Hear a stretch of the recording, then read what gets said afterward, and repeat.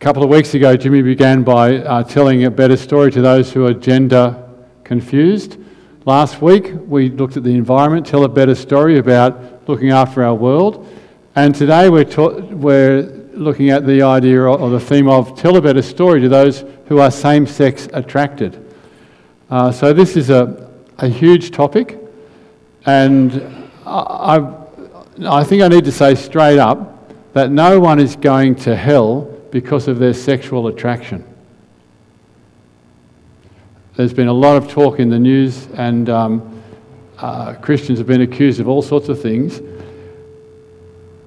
We heard from the first reading that it's the church that is going to be judged more harshly than the world, because we live in a world where every person is sexually broken.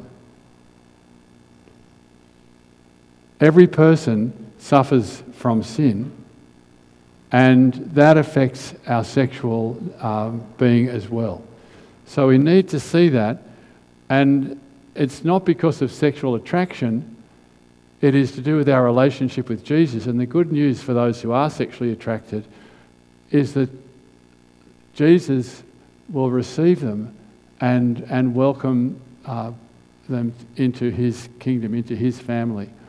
So as we begin, I just want to lay that ground. You may have people, friends, family, relatives, I know that I do, who are suffering with sexual attraction and who may even be living a gay lifestyle. So it's not something that we are unfamiliar with, and it's not something that God is unfamiliar with. So let's pray that we will hear God's word more loudly than we hear the word of our culture at this present time. So let me pray. Heavenly Father, we thank you that you have made us sexual beings. We thank you, Lord, that you care for us and that you love us and that you call us to live our lives for you and to use the gifts that you've given us and the person you've made us to be for your glory and for your kingdom. So please, Lord, open our ears to your word, and Lord, give us the desire to put into practice the things that we hear and the strength to actually be able to do that, Lord, by your Holy Spirit. Amen. We live in a sexually charged world, don't we? Sexual images are everywhere, even ads on government buses. If you were to look at the program for what's happening on television, if you watch free-to-air television anymore, or even, I suppose the program on Netflix or anything, you can see there are documentaries about sex, there are series about that I'm not even going to use the names of those series in church because they're too vulgar, but there they are on our TV screen. There are sitcoms that always have the couple that are in a gay relationship. There are reality TV shows where you can get married at first sight, and if you're a virgin in your 30s, you just got ridiculed. And I don't know if you've watched that show, but it's there in front of us all the time. Even in the news, we see sometimes graphic sexual images. That's the world that we live in. And sexual attraction is a very powerful force. So as Christians, what are we to make of sexual attraction? If I'm just kind of standing in the street and a pretty woman walks past and I turn my head and look, is that wrong? Similarly, if I'm standing in the street and a hunky guy walks past and I turn my head, is that wrong? Sexual attraction is not wrong. Whether it's same sex or opposite sex, the feeling of sexual attraction is not wrong. You may not have even chosen your particular focus of sexual attraction, but there you are. And you find yourself turning your head at one particular person or another. So what are we to do? Well, if sexual attraction is not wrong, then we need to realise that same-sex attraction is not a sickness, is not a condition that needs to be fixed. To feel an attraction to someone of the opposite sex is not a sin. And there are people who feel that attraction and who are unhappy and uncomfortable with feeling that attraction. But there they are. They find themselves in that position. Sexual attraction is not a sin, but if we take that sexual attraction and turn it into desire, and then give in to that desire, then we are on the slippery slope of sin. Because we know, don't we, that temptation is not sin. Temptation is not sin. And temptation comes to all of us. Sexual temptation comes to all of us. And at some point, we have to actually recognise that and say, no, I will not act on that. I won't go down that path.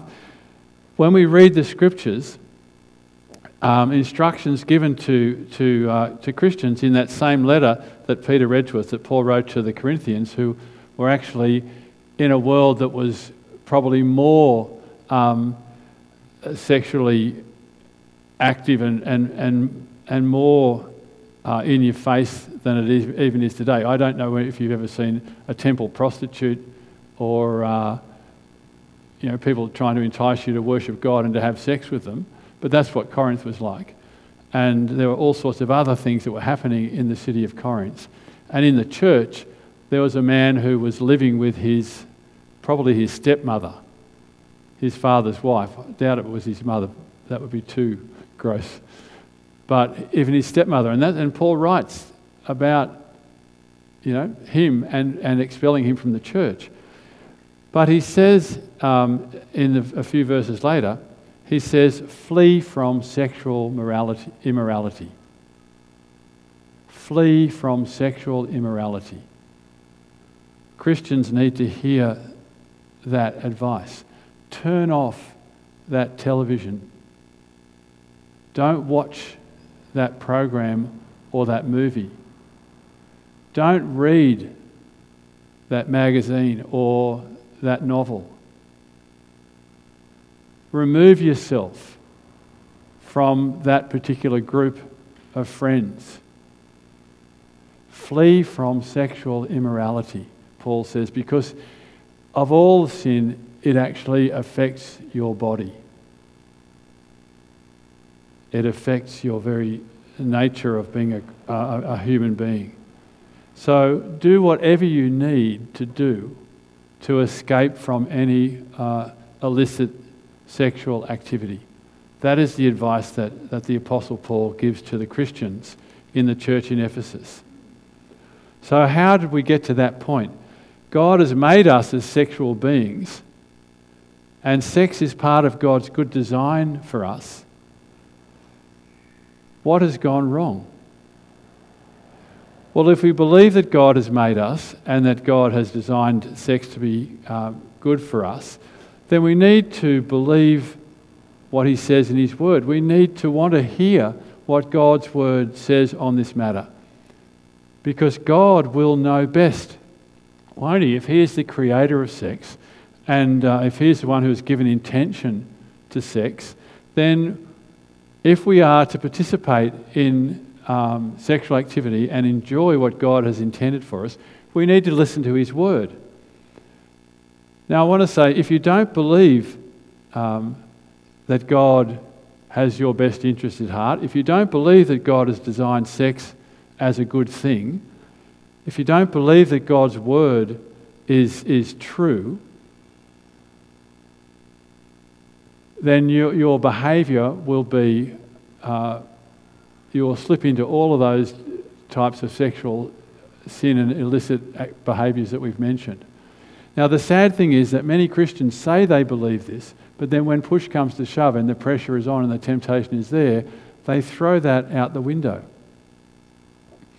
And if we speak in our community about God's standard and about God's good plans and desires for sex, what does the community say? How does it respond? Well, our community says, how dare you, based on some ancient book, try and tell me how I should use my body?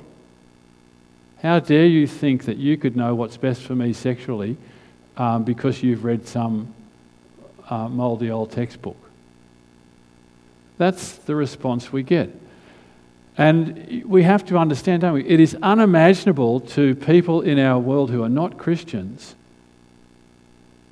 that there might be a God who has designed sex and the way that it should be used for our good, and that we should actually turn to Him and listen to Him.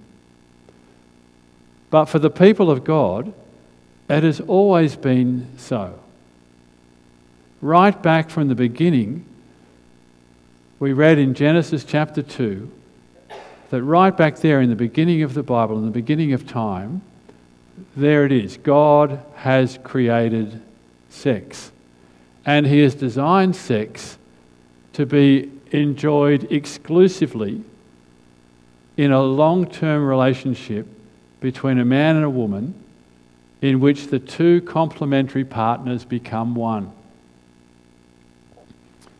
That is the essence of God's teaching in Genesis chapter 2. Now compare that with our culture's view of sex, and no wonder we're in a battlefield with those outside the church, and even with some inside the church. And we need to step back, don't we, and look at our culture and be able to critique our own situation and our own circumstances. Our culture cannot imagine anyone saying no to sexual desire. The world that we live in says that sex is intrinsic to human fulfillment. Sex is a part of life, and you need it. You need to have sex in order to be fulfilled as a person. And you have the right to express your sexuality and even your sexual desires, so long as you don't hurt anybody else. But no one should comment on your decision to have a relationship which is friendship with benefits. No one should critique your sex life and what you do, because after all, I'm just doing what everybody else is doing and meeting my sexual needs, which is part of life. So a society which gives that kind of message, that you should be having sex, well then if you're not, then the pressure is on and you are actually twisted into thinking that you are somehow missing out. Could there be something wrong with me? Now Christians reject this view of the world, and particularly this view of human life. We believe that a person's identity does not come from their sexual orientation or their sexual identification or sexual experiences. That is so important for us to understand, isn't it? A person's identity does not come from their sexuality. And expressing your sexuality is not the highest good in finding yourself as an individual. God's way of sex is quite different. We call it unity in difference. God's way of sex is unity in difference. And earlier in Genesis chapter 1, where we read that God made the sexes, made male and female, we understand that God has created a difference between male and female for a purpose, so that we might express the very image of God. So right there in the creation of the sexes, God has given a purpose and intention that is more than just to do with the relationship between the two. It has a profound implication for the nature of God and for who He has created us to be. Then we get to Genesis chapter 2, and we see that God creates a man and a woman, and it is through their union, through their marriage we can call it, because this is a verse that's used to describe that marriage relationship, where the man leaves and the woman leave their families of origin and cleave to one another, and the two become one flesh. And in that relationship, real sex happens. Real sex that is not just a physical activity, but it is a union that is physical and spiritual, as God has intended, as the two become one. The word for one is the same word to say that God is one. Okay, it's not just kind of number one. It is a unity. It is a distinct unity. And that's God's intention. So if we take that as it comes, then we can understand why any sex outside of marriage cannot be right in God's sight. Say that again. Any sex outside of marriage cannot be right in God's sight. If you remove the permanence from the marriage ceremony, then that is not true marriage. If you remove the exclusiveness from the marriage ceremony, that is not a true marriage. If you remove the gender from the marriage ceremony, that is not a true marriage, according to what God says. So God's design for sex is that it's to be experienced in a faithful, monogamous, lifelong relationship between a man and a woman who give themselves to each other in a one flesh relationship till death do us part. So the good news is that God is for sex. God is for sex. Sex is for marriage. That is the way that God has designed human sexuality to work. Now, some people say, well, that's just Old Testament. Jesus never spoke against same-sex marriage or same-sex attraction. But to make that kind of a statement is to misunderstand his cultural framework. When asked about marriage and God's intention for sex in Matthew chapter 19, Jesus actually goes right back to Genesis 2 and he quotes what we have just read, but he adds to it. He says, "For this reason, a man will leave his father and mother and join with his wife, and so the two will become one flesh. Therefore, what God has joined together, let no one separate." So Jesus reaffirms God's idea of sex, the Bible's idea of sex, and he says that sex within marriage is not to be broken. What God has joined together, let no person separate. So Jesus speaks about sex being exclusive to a committed marriage, and if you are not in that relationship, well then there is no proper way to have sex. Now, does that sound like a hard thing? That's an incredibly hard thing. That is an incredibly hard thing. How can Jesus kind of, in a few words, just stop not just same-sex attracted people, but unmarried people from thinking that they can actually express themselves sexually, that they can have a sexual relationship? But the Bible's view on marriage is so important to God, not just so that men and women might enjoy sex in marriage, but so that all people might see something of the nature of God.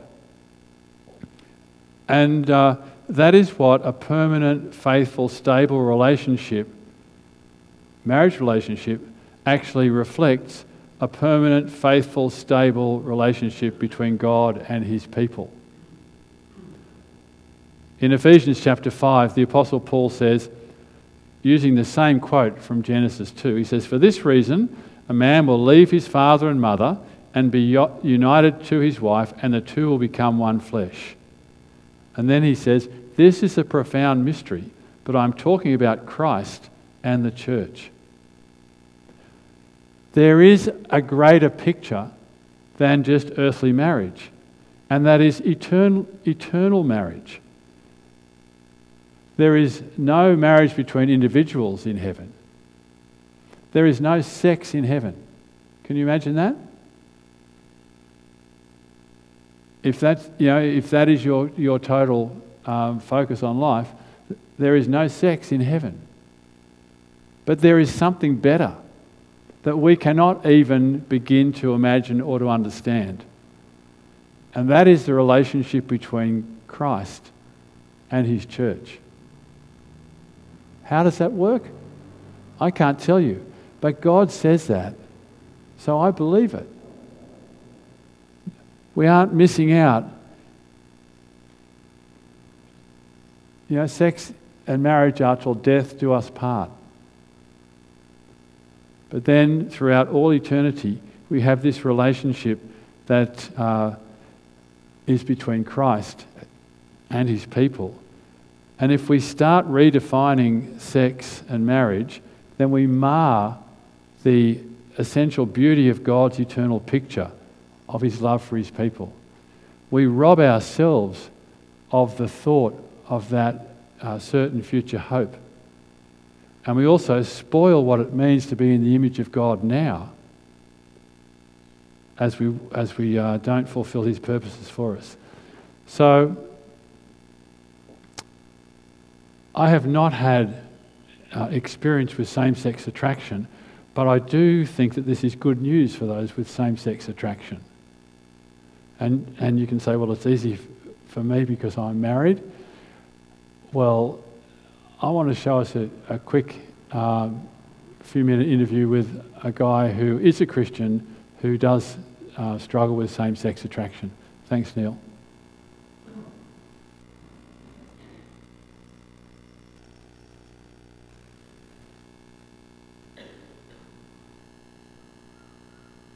Christian. I'm a son, I'm a brother, I'm an uncle, I'm a cousin, I'm a nephew.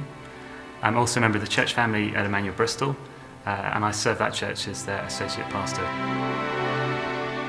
Why some people are same-sex attracted is a very hotly contested subject. There's books I read that tell me it's my fault, that one day I woke up and decided to fancy some men.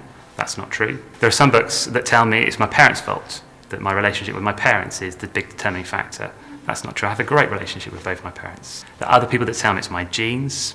No really scientific evidence for that. There are some people that tell me it's because I wasn't very good at contact sports, that I can't see a ball, and that's why I'm same-sex attracted. Loads of theories. What is the answer? Why are some people same-sex attracted? I think the best answer is we just don't know, and some people are. Is it fair that I am? Well, I am, and God is good, and God has created me to be the person who I am. I can rage against that if I want to, but it isn't particularly constructive.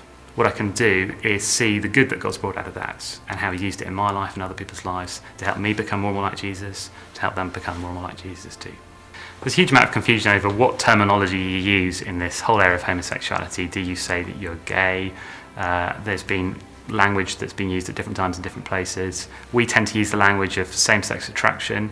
We do that because the language I'm gay has so often been used to signify that somebody is identifying themselves by their sexuality and that somebody's embraced a lifestyle that is an active homosexual lifestyle. We talk about experiencing same-sex attraction because it just includes more people and includes us. And certainly it's a sort of piece of language that's being used more and more by people within the gay community to just recognise that not everybody's happy with what has become quite political language of gayness. I think what I find so convincing about what the Bible says about sexuality and sex and marriage and homosexuality is that there's a consistent line all the way through. Right from Genesis all the way through to Revelation, there's just a really clear stress on the fact that marriage is for life, that marriage is for a man and a woman, and that sex is just for marriage and shouldn't happen outside. And that happens in Genesis, but it happens all the way through the Bible. And the Bible was written into loads of different cultures. It deals with a whole range of human experience, and yet it still has that clear and consistent line all the way through. And that's what really helps me be convinced that the Bible says that homosexual sex, that sexual relationships between people of the same sex are wrong, because at no point, in no book, is there even a hint that might be right in God's sight, that might be permissible. So it's just the clarity of it all. And then there's also the fact that, throughout human history, up until very recently, no Christians have ever taken any different line on the Bible. So all the great Christians that I respect and want to follow, whose books I read, have been really clear that marriage is for life between a man and a woman, and that sex is for marriage. That would be true of some of the ancients that I like reading, like St. Augustine or St. Gregory. It would be true of some of the more recent authors that I love reading, like a G.K. Chesterton or C.S. Lewis. It's only very, very recently that people have begun to change their mind. And the only reason I can see for people changing their mind is what's happening in society around us, not what the Bible says. I can live life without sex because sex isn't the only way for deep and meaningful relationships with other people. Obviously, it can be something that brings great depth and meaning to a relationship between a man and woman, and the Bible is really encouraging of that. But the Bible's also really clear that deep and meaningful relationships happen in a whole range of contexts. So there are some wonderful friendships in the Bible which are really, really deep and really, really loving and really, really caring. David and Jonathan would be perhaps the most famous example of that. And I found that in my life, although I might not have somebody that I am sleeping with, I have loads of people who I have deep and meaningful relationships with that aren't sexual in any way, shape or form, but which provide me with the sort of people you need to have alongside you in life as a Christian, as a human being. There are times in life when I do think and I do feel that my experience of same-sex attraction is unfair, and that I do struggle with that. But actually increasingly I'm seeing the good that God has brought about in my life through my experience of same-sex attraction. It's helped me grasp his love for me. It's helped me grasp so much about what it means to be open and honest with people. Sharing my experience of same-sex attraction has deepened friendships, has allowed other people to be open and honest about what they experience and what they go through. It's been a really great moment in our church's life for me to be open about this. It's encouraged other people to be open about what they're going through too. It's been a really, really positive thing. It's one of the things that God has most used in my life to make me more and more like Jesus. And it's one of the things that God has most used in my life to help me point other people to Jesus too. And so there are bad days, but on the good days, I see with absolute clarity the good that God has brought out of my experience of same-sex attraction. And I'm really, on those days, grateful to him for it.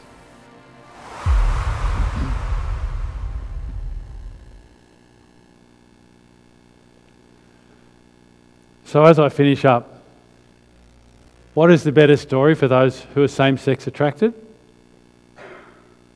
The first is that is the gospel of Jesus Christ, that Christ loves them as he loves all people, and he calls all people to turn to him, no matter what our sexual orientation, to turn to him and to receive his love and his forgiveness.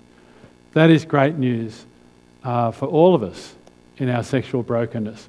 But it is great news for those who are same-sex attraction. Secondly, people who are same-sex attracted can experience the love of God and should experience the love of God through the church. And as a church, we need to get this right. As a church, we need to get this right. Sin has impacted all areas of our life, and we need to accept each other, forgive each other as Christ has forgiven us. And if you are married, then you have to love God more than you love your spouse. If the body of Christ is going to work, you have to love God more than you love your spouse, so that we just don't shrink back into family tribalism. Love God, love your neighbour as yourself. And those who are same-sex attracted will experience that same love and acceptance in a church that is healthy and growing.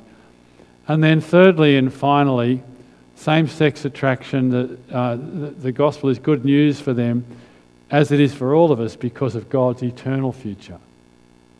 that sex and marriage are just for this life. They are not the main game, and in fact, God has a future for us that will be glorious beyond our imagination without sex and marriage. So let me finish by reading. I heard a loud voice from the throne saying, "Look, God's dwelling place is now amongst his people, and he will dwell with them, and they will be his people, and God himself will be with them and will be their God.